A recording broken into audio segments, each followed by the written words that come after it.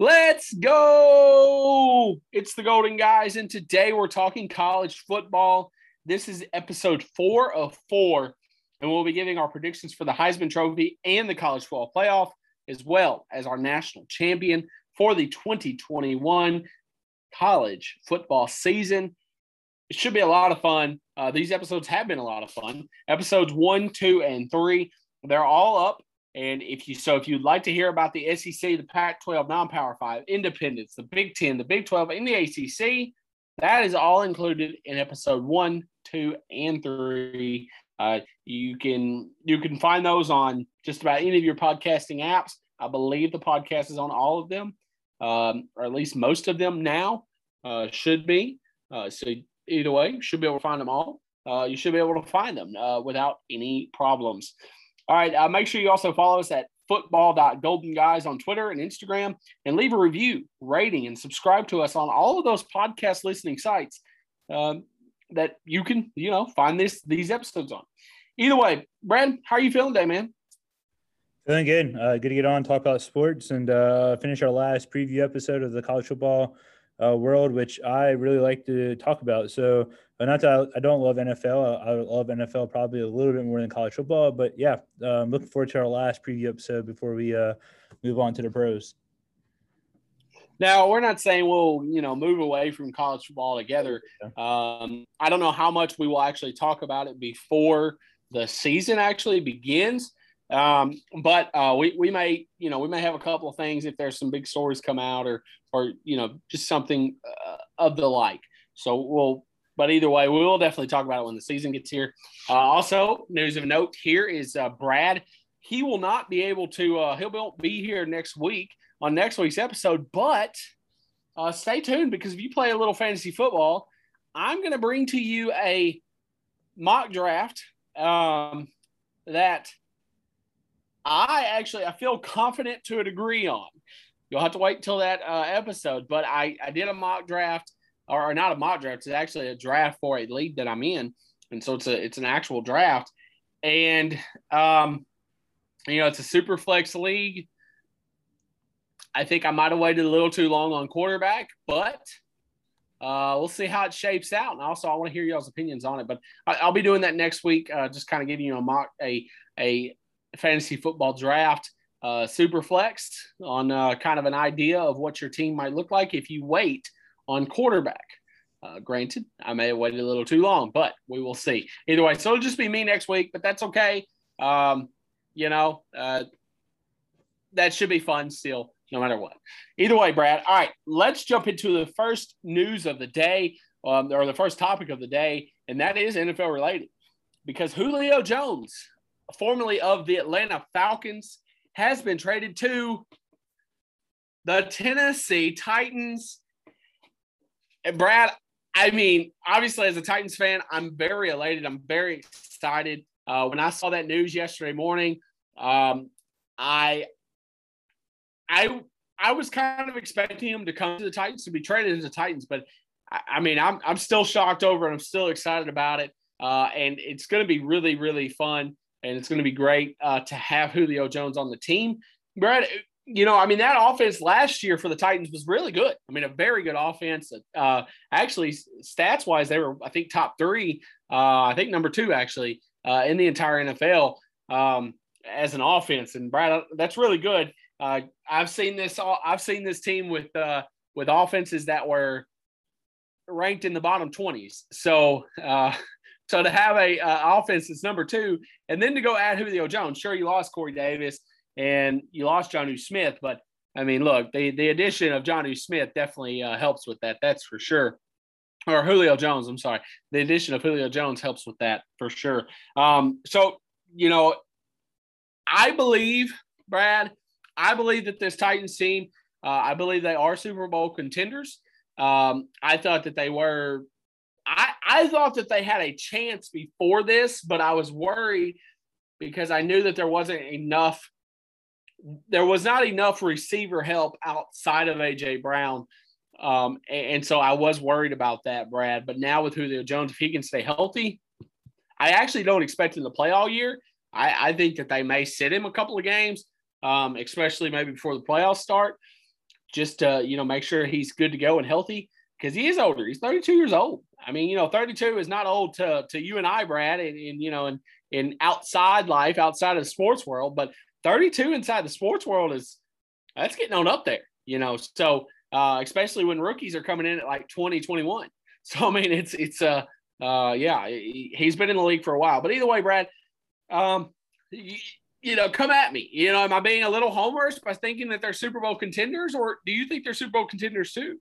Yeah, no, I would agree. So I'm thinking they hear me all out. So before anybody reacts, just hear me all out. I do think they're Super Bowl contenders, but I do think there's a lot of question marks. I mean, does Julio come in? And I mean, I think Josh Reynolds wasn't a bad ad in the offseason. Ferk, the guy you guys have at tight ends, Ferguson, whatever his name is, he had flashes of good play last year. And so in saying all that, I mean, you lost your offensive coordinator. He actually goes to Atlanta Falcons, so it's kind of odd that he goes to Atlanta Falcons and then gives you guys Julio Jones, whatever. Why did he go to Atlanta? But anyway, in saying that, I mean, I think there's some questions. Does this put the pressure on Ryan Tannehill? You give him all that money. Is this now saying, hey, we gave you a good receiver. He's older. He's not going to be the star of the team necessarily. He'll be a role player if he's healthy. So does that put the pressure on Tannehill to say, hey, you're a Super Bowl or bust? But I would say, I mean, honestly, my question isn't offense for you guys. I mean, I agree with you. You're in top 3 last year in offense. I think adding Julio Jones will keep you guys in top 3, if not make you number 1. But again, I think it's the defense. I mean, you're second to last, maybe third to last. Pass rush last year, you did. I mean, there's some smaller people that you added to your defense in the offseason, but I still don't think that's enough. I mean, Bud Dupree, look, and this is my opinion. So there's a guy that works for me who is a Titans fan, okay? And he said, man, our defense is good. We added a few people. I said, yeah, but Bud Dupree wasn't Bud Dupree until TJ Watt came along. And so when Bud Dupree had to be the sole profiteer as a linebacker, he didn't do too well. In fact, a lot of people had him as a bust 2 years ago before he had his breakout season 2019. So I think a lot of that had to do with TJ Watt. A lot of people had to start double teaming TJ Watt. So breaks up and allows Bud Dupree to get free. So my thing is not that I'm trying to be a hater because Bud Dupree left the Steelers. My thing is I've seen Bud Dupree before he became Bud Dupree. And another thing is he just tore his ACL. So not only is the injury kind of scary on my end in regards to signing him, but at the same time, he's had a season and a half of good stats, and it's because he played opposite of TJ Watt. I mean, you're a Titans fan. I'm probably going to say this. You're like, well, I can name off 4 people. I can't right now on who's playing opposite of Bud Dupree. And I'm not saying that they're not bad linebackers, but my thing is as a Titans fan not as a Titans fan, if I am a Titans fan, is I'm not worried about the offense. And it's great. You added Julio Jones, Super Bowl contender. I'd be worried about the defense until you guys really fix that up. I don't know if I can have you guys winning the Super Bowl, but I do think you guys Super Bowl contenders going into this year. I think it adds a lot of pressure to Ryan Tannehill, and it adds a lot of pressure to Mike Vrabel. I mean, he's a defensive coach. And now you have the best offense, and if your defense is going to shape up, does that put pressure on Mike Vrabel to do better, to put him on a little bit on the hot seat, not necessarily right off the bat, but maybe in 2 years? So that's just my opinion. I think that there is pressure on Ryan Tannehill to be, I think that there is pressure on him because now he has Julio Jones to throw to. He has AJ Brown, he was a Pro Bowler last year. I mean, that's not. He's a very good up and coming wide receiver, and then you have Derrick Henry. So yes, I mean I think it is on Tannehill. I mean, can Tannehill? Most quarterbacks with those type of weapons should do well. A lot of quarterbacks without those type of weapons do well. So yeah, I think a lot of pressure is on Tannehill. Now, granted, look, the last 2 seasons, he's really shown out. And he's been – now, a lot of people don't give him credit. I mean, I get that. I mean, a lot of people just don't. They don't give him the credit that he deserves. Is he an MVP candidate this year? I don't think so. I mean, sure, he's a candidate, of course, but is he is he really up there? I mean, probably not. The odds, I think, actually have him in the top 10. But I just don't know if I see it. Could it happen? Sure.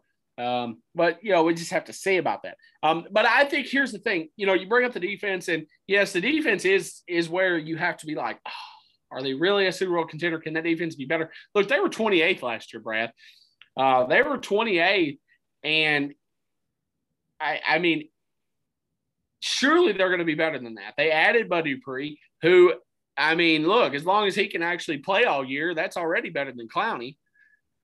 If they added Denico Autry, who is very good at he's very good at stopping the run game. Now, I mean, he can rush the passer, but when it's harder to rush the passer if you're coming from a down stance instead of being up.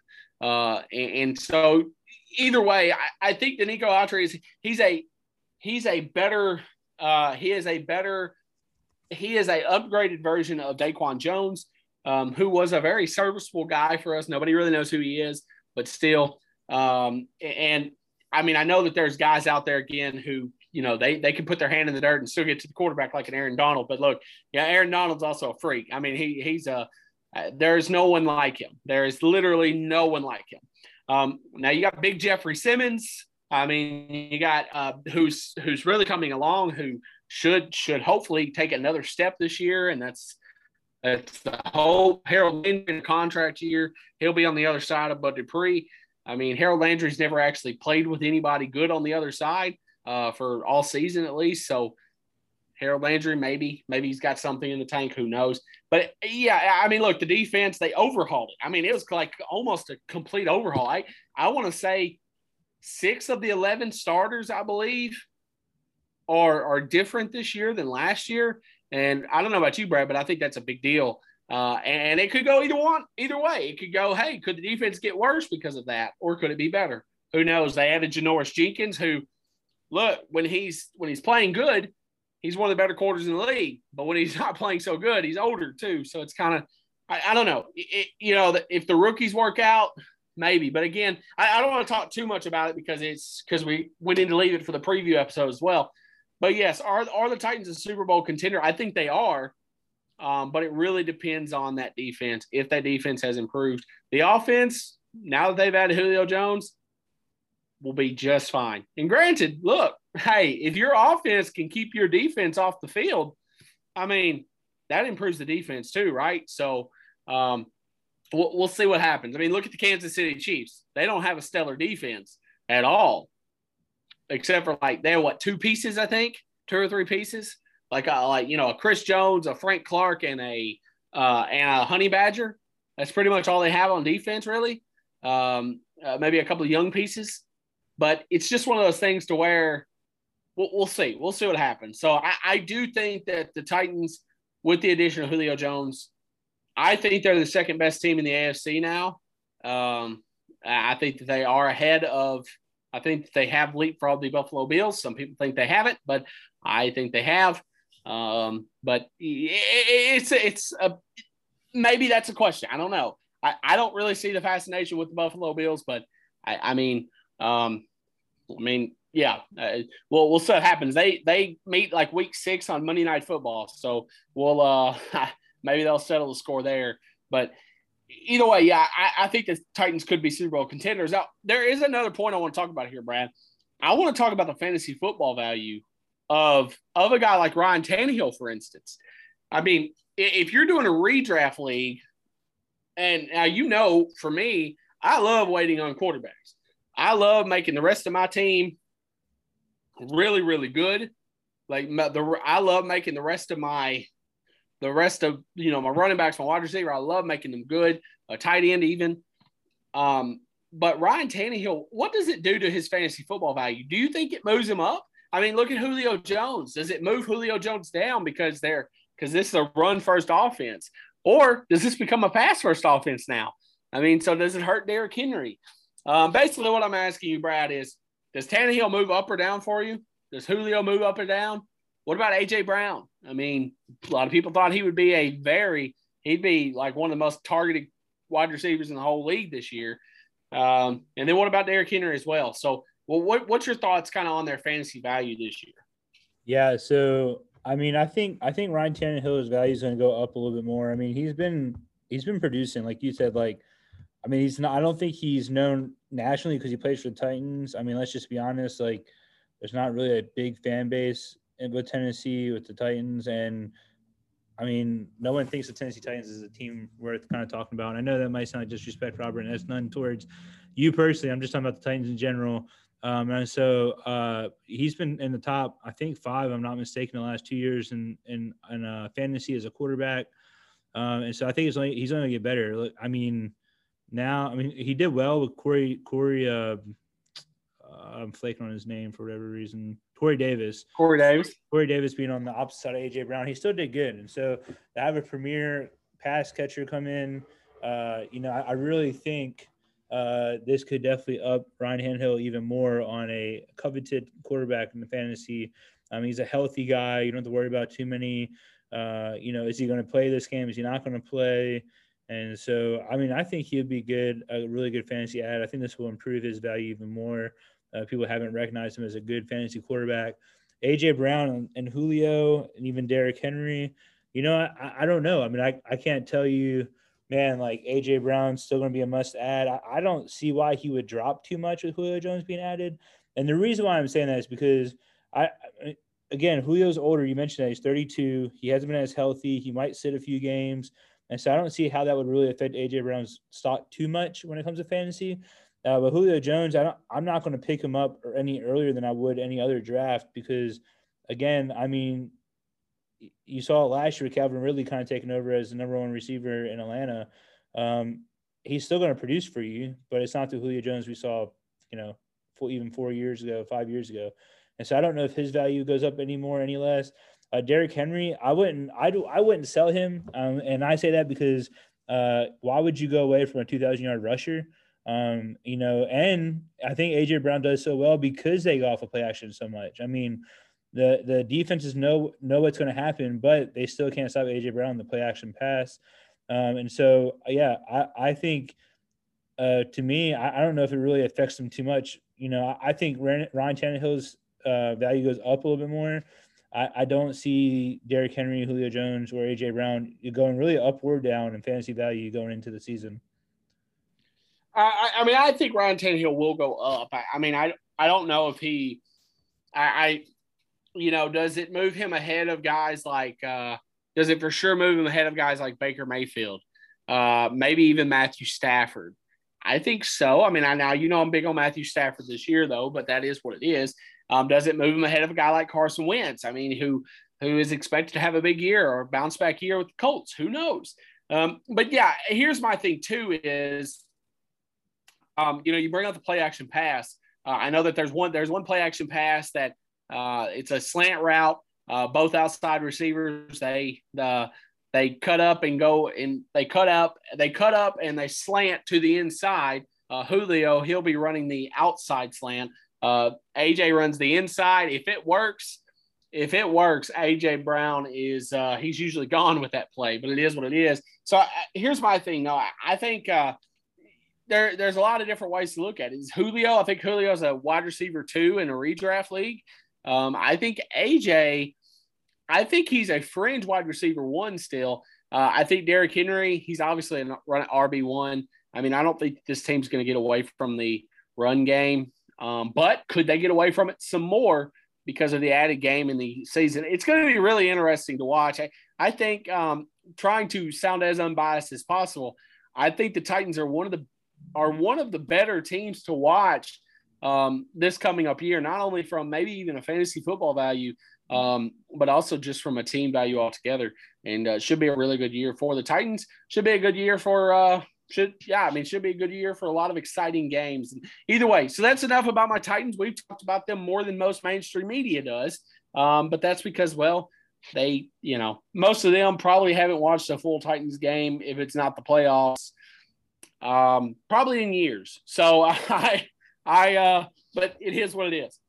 All right, Brad. Let's talk about Alabama. I know a lot of people don't really care to hear about Alabama, which they're going to hear about them a little later, but that is what it is.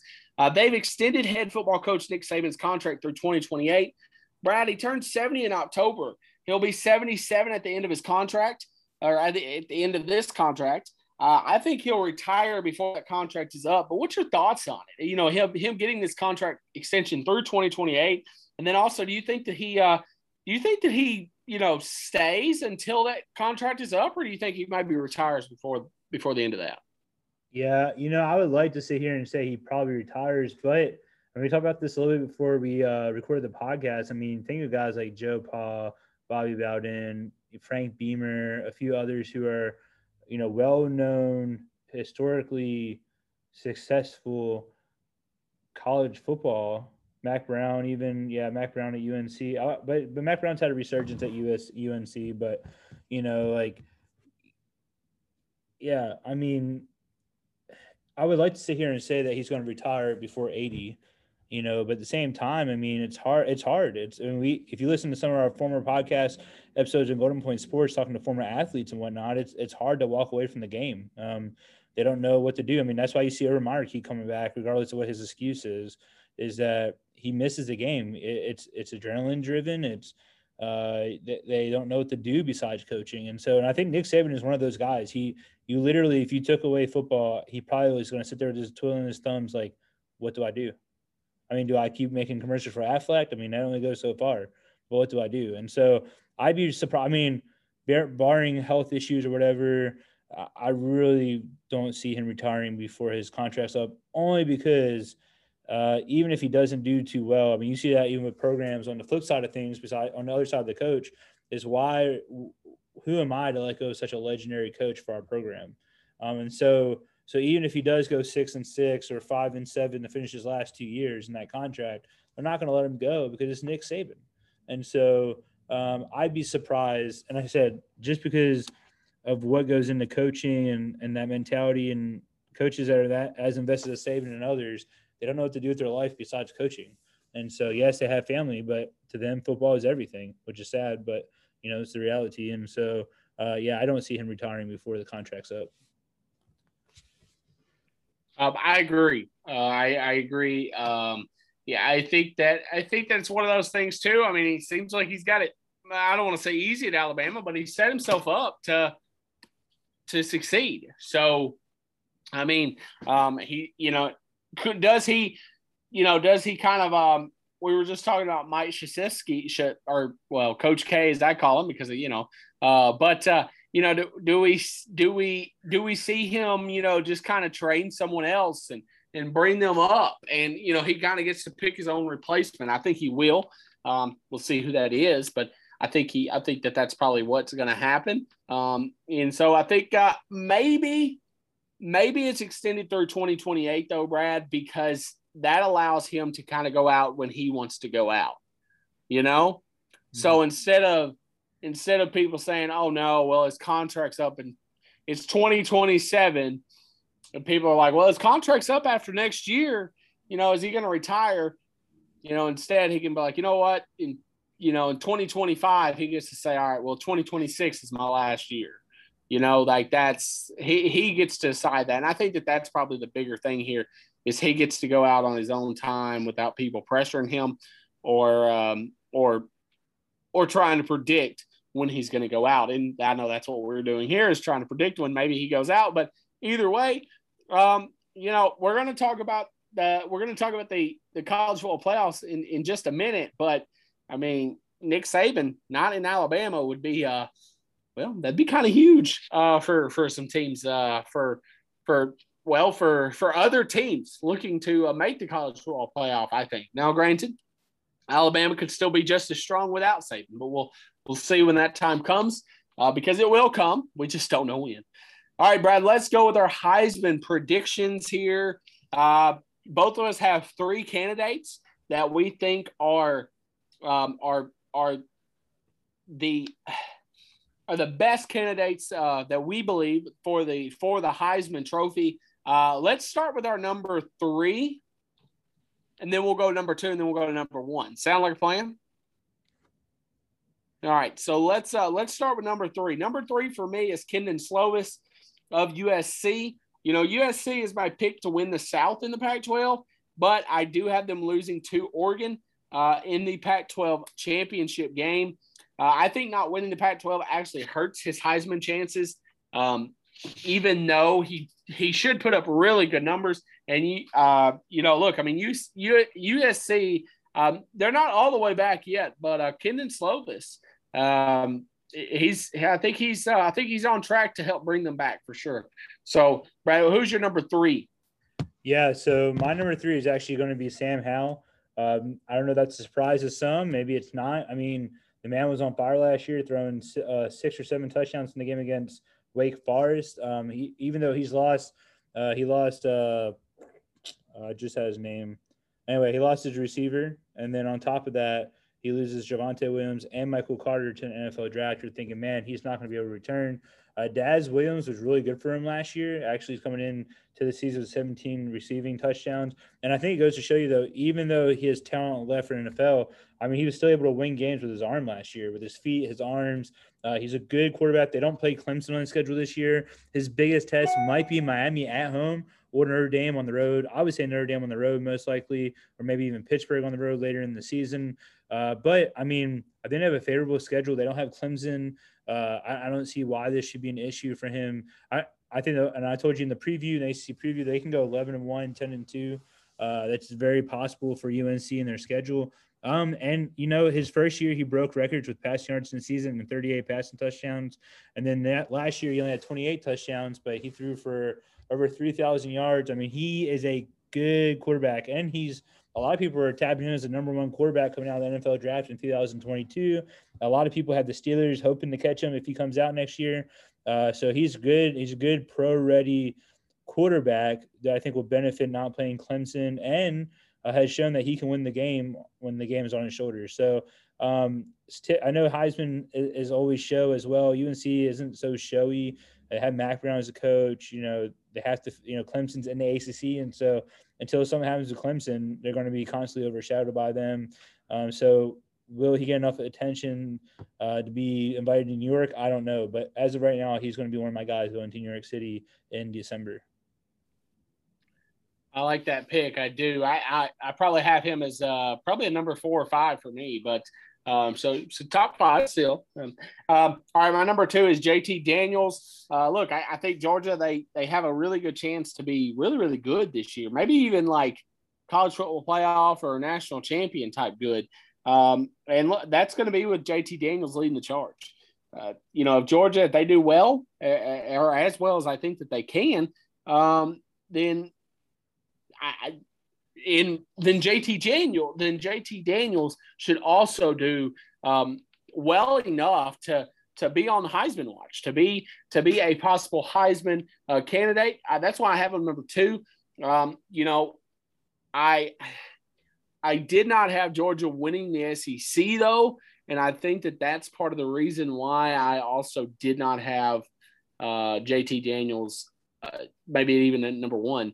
Look, that the guy at number 1's pretty good too. So, but either way, JT Daniels, he should have a pretty good year, as long as Georgia does. If Georgia has a letdown year, most likely means JT Daniels will too. So, a lot of times, sometimes that's what matters in the Heisman voting or whatnot, in the Heisman race. But sometimes we see guys who win the Heisman who are on teams that, I'm not saying are bad, but they're on teams that aren't as competitive, I guess, as you would think a Heisman winning quarterback or player would be on. So, but either way, yeah. So JT Daniels is my number 2. Brad, who's your number 2? Yeah, I kind of went back and forth on this one, and saying that you might be like, well, why the guy that I'm going to name, he's not even my top 3, but he was pretty close. When this guy came out in 2019, he was tied. He actually co-shared the award of Gatorade National Player of the Year with DJ Uiagalelei, or however you say his name.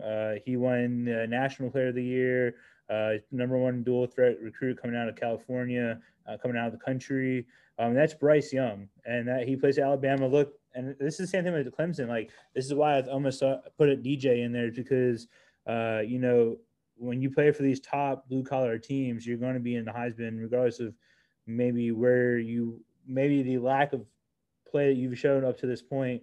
But with the prestige of the program and how you came into the program really plays a lot into this. Look, I know Alabama lost Steve Sarkisian to to Texas, but Bill O'Brien comes in. I remember when he took over Penn State, he was the guy who took over Penn State after Joe Pa was fired. And so had a big task to take over.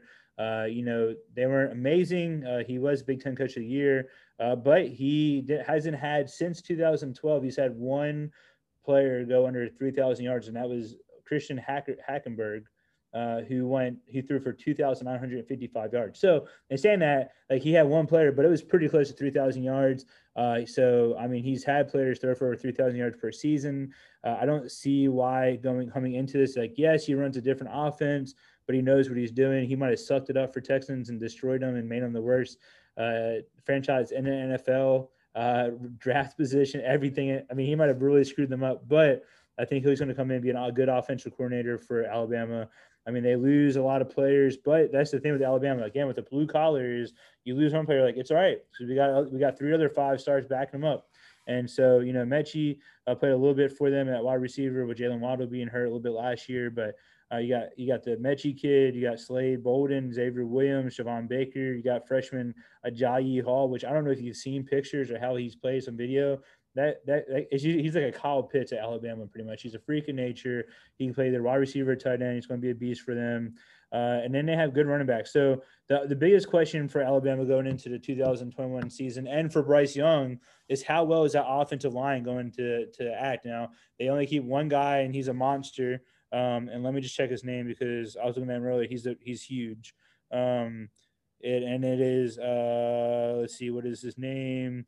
Evan Neal. So he's 6'7", 370 pounds. I mean, he's huge. He played right tackle. He's moving over to left tackle where Leatherwood left. So he has there's 4 other positions that are kind of in question there. But Doug Marrone comes in. Look, when Doug Marrone isn't coaching Jacksonville Jaguars, he's been a great offensive line coach. And so, I think it's going to be different. How is the offensive line going to counteract with a mobile quarterback, someone that's non-traditional in the Alabama offense? But I think Doug Marrone there, it's good. It's going to, maybe settle some of those nerves, and they'll be able to perform well. So yeah, Bryce Johnson, I mean, he has a tough schedule. They do play at Miami to start off the season. They play a really strong powerhouse in Mercer and Southern Miss. But then they're on the road against Florida. They play Ole Miss at home. They play Texas A&M on the road. They play Auburn on the road this year in the Iron Bowl.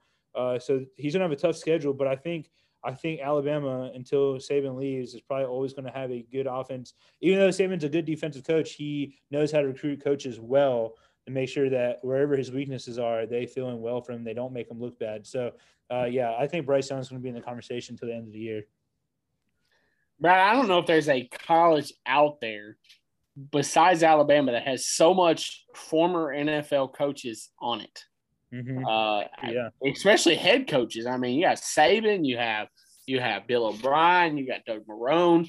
I think that there was talks that what's his name? What is his name? From the Jets. Adam Gase. I know there was some talks about Adam Gase possibly. Either way, there is former NFL head coaches that are coming in just to take over the offensive line duties, like Doug Marrone. So that's crazy. Anyways, they're a powerhouse down in Alabama. That's for sure. All right, number 1, Spencer Rattler. That's who I have at number 1. I have a feeling that we probably both have him there. Look, Spencer Rattler. He's experienced now. He sat behind Jalen Hurts. Did he? I want to say he only sat behind Jalen Hurts. I don't think he sat behind Kyler Murray either, did he? I believe he only sat behind Jalen Hurts. But either way, he sat behind Jalen Hurts. He waited his time to play. He's played. He's an experienced quarterback now. A lot of people have him going as the number 1 quarterback off the board in the NFL draft in 2022, and it's very possible. I think Oklahoma's schedule, obviously that helps him be able to do really, really well. He's a very talented kid. He's going to have high-scoring games, so that's lots of points scored and yards gained. Look, Spencer Rattler, he's my choice for the 2021 Heisman Award, and Brad, barring injury, I don't know if there's anyone else close enough to beat him there. And I think that we've both brought up really good candidates besides him, but I just don't know. I mean, because it's already I think the Heisman is sometimes about two things, Brad. It's about the hype that you've already gotten before you actually get the Heisman, and then it's also about how well your team does. And I don't know if I see Oklahoma losing at all this year before the college football playoffs. So, so Spencer Rattler, my choice for the 2021 Heisman Award. Brad, who's number one, and your choice for the Heisman Award? Yeah, I think it's pretty obvious here, and you've already mentioned his name, gone in detail. So I'll try to keep it short. I'm gonna go with Spencer Rattler. Like you said, their schedule is pretty easy. I mean, I think that their toughest game is going to be against Iowa State. Like Spencer Rattler got benched last year in the second quarter and came back and threw 4 touchdowns with the game-winning touchdown at the end of the game. And I can't remember who it was against, but I did look, point. So you bring that up. There's adversity right there. Mm-hmm. You know, I mean, he's got a chip on his shoulder because of getting pulled. I mean, I think that's adversity, and that only pushes a player even harder. But sorry about that. Go ahead. No, you're good. I would say the biggest thing that would help him, honestly, is that his offensive line is probably the best in the country. That'll help him as he moves around. He's very mobile, so I think that'll help him out a lot. But yeah, I mean, there's no point in me keeping on. I think he has a very friendly schedule, very friendly conference for him to go in there and take the Heisman. I agree. All right, Brad. Speaking of friendly schedules, speaking of Oklahoma, speaking of things beyond the Heisman, and it's the college football playoff. Brad, let's go through and let's name our 4 teams that we think are going to be in the college football playoff, and then we'll name our of course winners between those matchups, and then our college football 2021 national champion. Brad, at number 4, I have the Clemson Tigers. I think that they could go undefeated in the ACC. I think even if they don't lose one game, I think they'll still win the ACC, and I think that they'll still be able to get the 4th spot. Maybe off of pure just name altogether. I mean, people are now used to seeing Clemson in the college football playoff. So you know, even just losing one game, I don't know if that gets Clemson out of the college football playoff or not. And so either way, so I think even if they slip up, I think they'll get there. Their schedule also, Brad, I think ACC, I mean, I don't know. I think ACC out of the Power 5, I think they're the fourth easiest conference because it's really Clemson. I mean, North Carolina should be good this year. Miami, maybe. I mean, you got Notre Dame, who they're not in the ACC, but they're, you know, they play an ACC schedule pretty much. But yeah, I think Clemson, number 4, Clemson Tigers at number 4 for me. Yeah, I'm actually going to surprise you here. I'm going to go with UNC. Okay, so they don't play Clemson during the regular season, and I told you if you listen to the ACC preview that I'm pretty sure I remember I picked Clemson until they proved me otherwise, and I do. But I think Clemson goes against North Carolina. They might lose one game to Notre Dame potentially. I think they'll come in and play Clemson and Charlotte and come out with a really, really close victory. With Clemson being undefeated, and that pushes UNC into the 4th spot and into the college football playoff. Very interesting there. North Carolina. Hey, Brad, I wouldn't mind seeing it.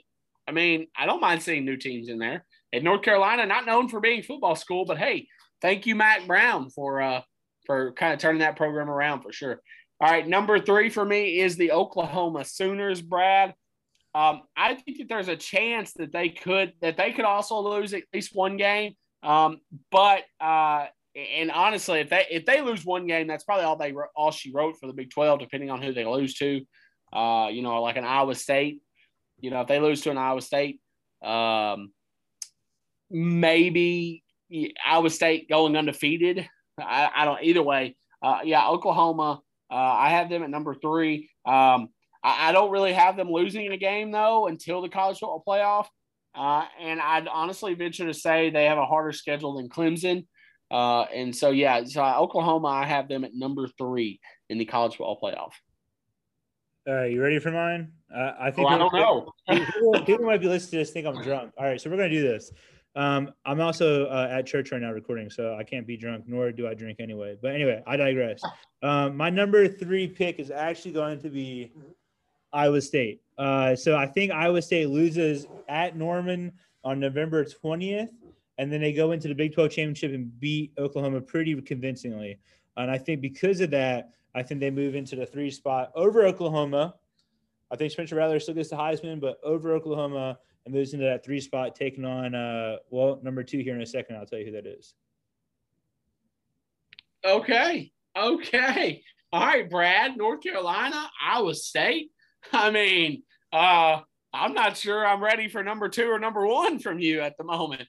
It could be the Michigan Wolverines and the Tennessee Volunteers for all I know. I won't be Tennessee. Don't worry about it. Oh, well, hey, that means the door's open for Michigan, which, all right, then. Either way, number 2 for me is the Ohio State Buckeyes. Look, Ohio State, I think they cruise through the Big Ten. They go undefeated, and then I think they face the best offensive team they'll face all year in Oklahoma. I think that should be a really good battle. So, Brad, look, I'm kind of going with the obvious picks here, and I'm a little afraid to hear what your picks are. Yeah, I'll keep it simple here. You won't think I'm drunk when you hear these two. I'm going to pick Ohio State here. I was thinking about Penn State maybe. I don't see Penn State staying in position good enough to get into the 2 seed, even if they beat Ohio State in Columbus, which would be hard to do. But yeah, I have Ohio State here. I think as long as Ryan Day is the coach there, their offense is going to be unstoppable. And their biggest threat might be Northwestern, maybe Wisconsin, Big Ten championship. But I'll go Ohio State here with the number 2 seed. I mean, you pick Penn State, and I don't know. I'm not saying Penn State is bad, but because they are a good team. But that might be a lot. They have a better chance than Tennessee. I'll say that. Well, that's true. And if Tennessee was in the Big Ten, they'd have a better chance too. But anyway, okay. All right. Anyways, number 1 for me is the Alabama Crimson Tide. I was tempted to make out Georgia beat Alabama in the SEC championship game. I just could not do that, though. Look, when I look at schedules, I can't help but think Alabama has the hardest of all the ones in the college football playoff that I've named. And so rightfully, I think that they are the number 1 seed. They have a very hard schedule, though, Brad. And honestly, I would not be surprised if they slipped up and lost a game or maybe even 2. And that second might be the ACC championship. But, I mean, Texas A&M should be really good this year. Like you said earlier, they play at Auburn in the Iron Bowl. And, I mean, they've had some crazy Iron Bowls, that's for sure. Don't think that Ole Miss could be a surprise. Lane Kiffin, he's a wild card, that's for sure. Now, granted, I have Alabama winning all of those games in reality, but I'd like to hit all the barriers and say, hey, yeah, of course there's a chance, of course. So, but yeah, Alabama at number 1 for me in the college football playoff. Yeah, I'll sit down to earth here too and not get too crazy. I want to pick Alabama as well. Look, I mean, Bryce Young, I think, is going to turn around and blow that offense even bigger than Tua and Mac Jones did, if not this year, next year. I don't see Miami being a threat. You might see them start off slow. I mean, Bryce Young hasn't started a full game. You might see them start off slow there, but I don't see them losing it. When they might lose at Southern Miss, I know they're a powerhouse in the Conference USA. I'm a little worried there, but in all reality, though, I think their biggest challenges are going to be Texas A&M at College Station. It's just that's a fun place to play, but it's also, as a visitor, a hard place to play. And I know we have questions there who the quarterback is going to be for Jimbo Fisher, but that could be a hiccup potentially. The only other hiccup I see, and I don't want to sound like a repeating a record on repeat, but is probably Auburn. The Iron Bowl, I mean, it's a rivalry game. You never know what's going to happen in a rivalry game, especially when the other team isn't as bad as maybe Tennessee. But it might be a hard game for them against Auburn. I mean, we don't know what Bo Nix is going to be. He'll be a wild card this year. Bryce Haskins could be a wild card right here. I mean, they play at the Swamp September 18th. I mean, Emory Jones is getting some looks as Heisman potentially. I don't think he's there, and at least not yet. So I think they have their challenges are probably going to be probably the first game in Miami. I think they'll start off a little slow there, especially if Bryce Young getting his first real start.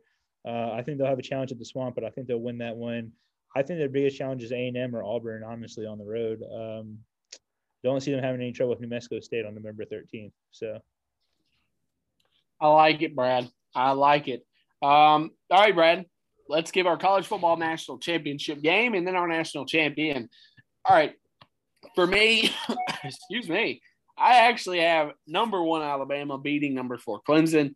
I think Alabama.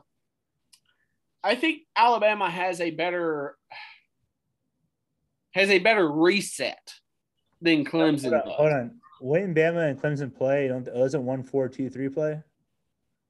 I have Clemson at number 4 and Alabama at number 1. Yeah, but when they play in the first round of the college football, yeah, that's what I'm saying. Yeah. Oh, okay, sorry. So them two would play, and then I have Alabama beating Clemson because I feel like Bama will be more reset ready. Because I mean, look, Clemson. I mean, they lost Trevor Lawrence. They lost Amari Rodgers.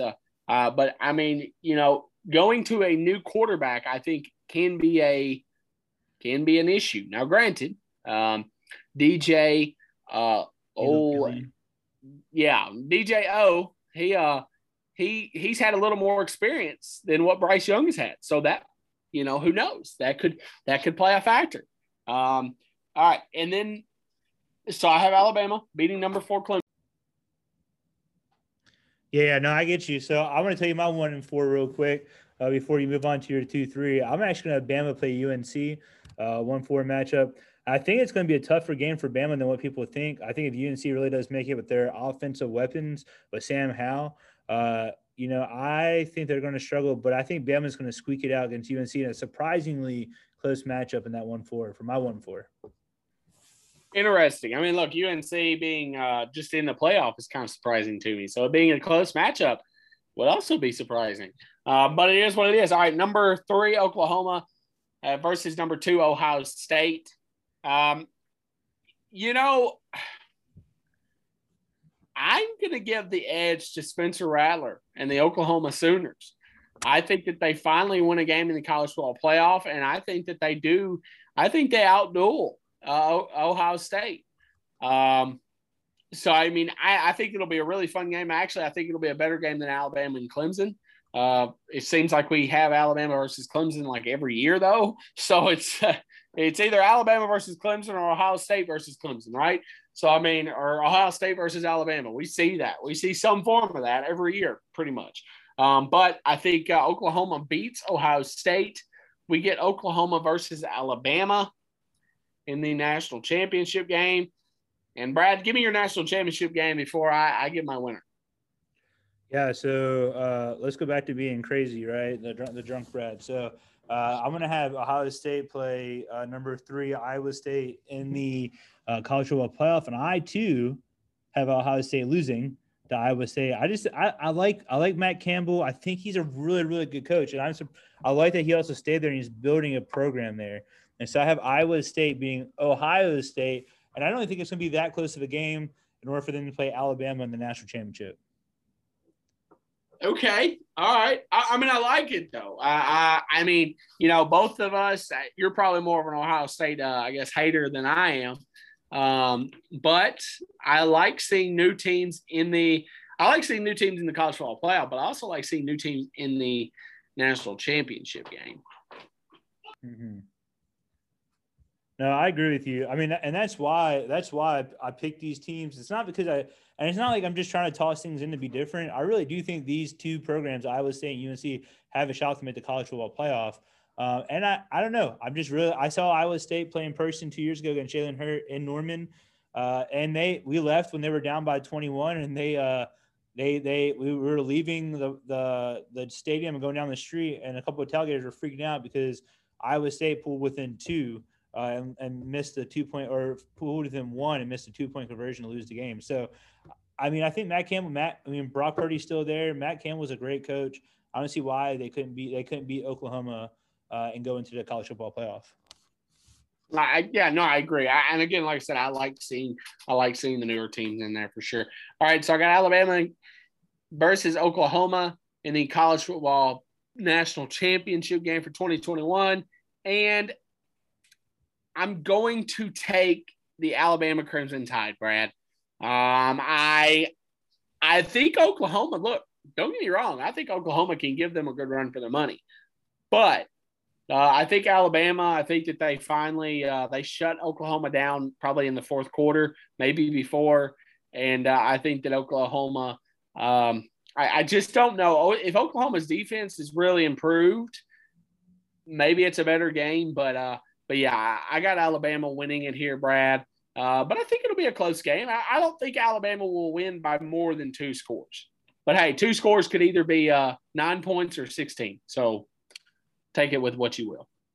Yeah, I actually, as much as I'm all about Iowa State and UNC, I think Bama, I mean, they have the toughest schedule. And I think by this point, Bryce Young is in full throttle, ready to go. Bill O'Brien's offense is in full throttle, ready to go.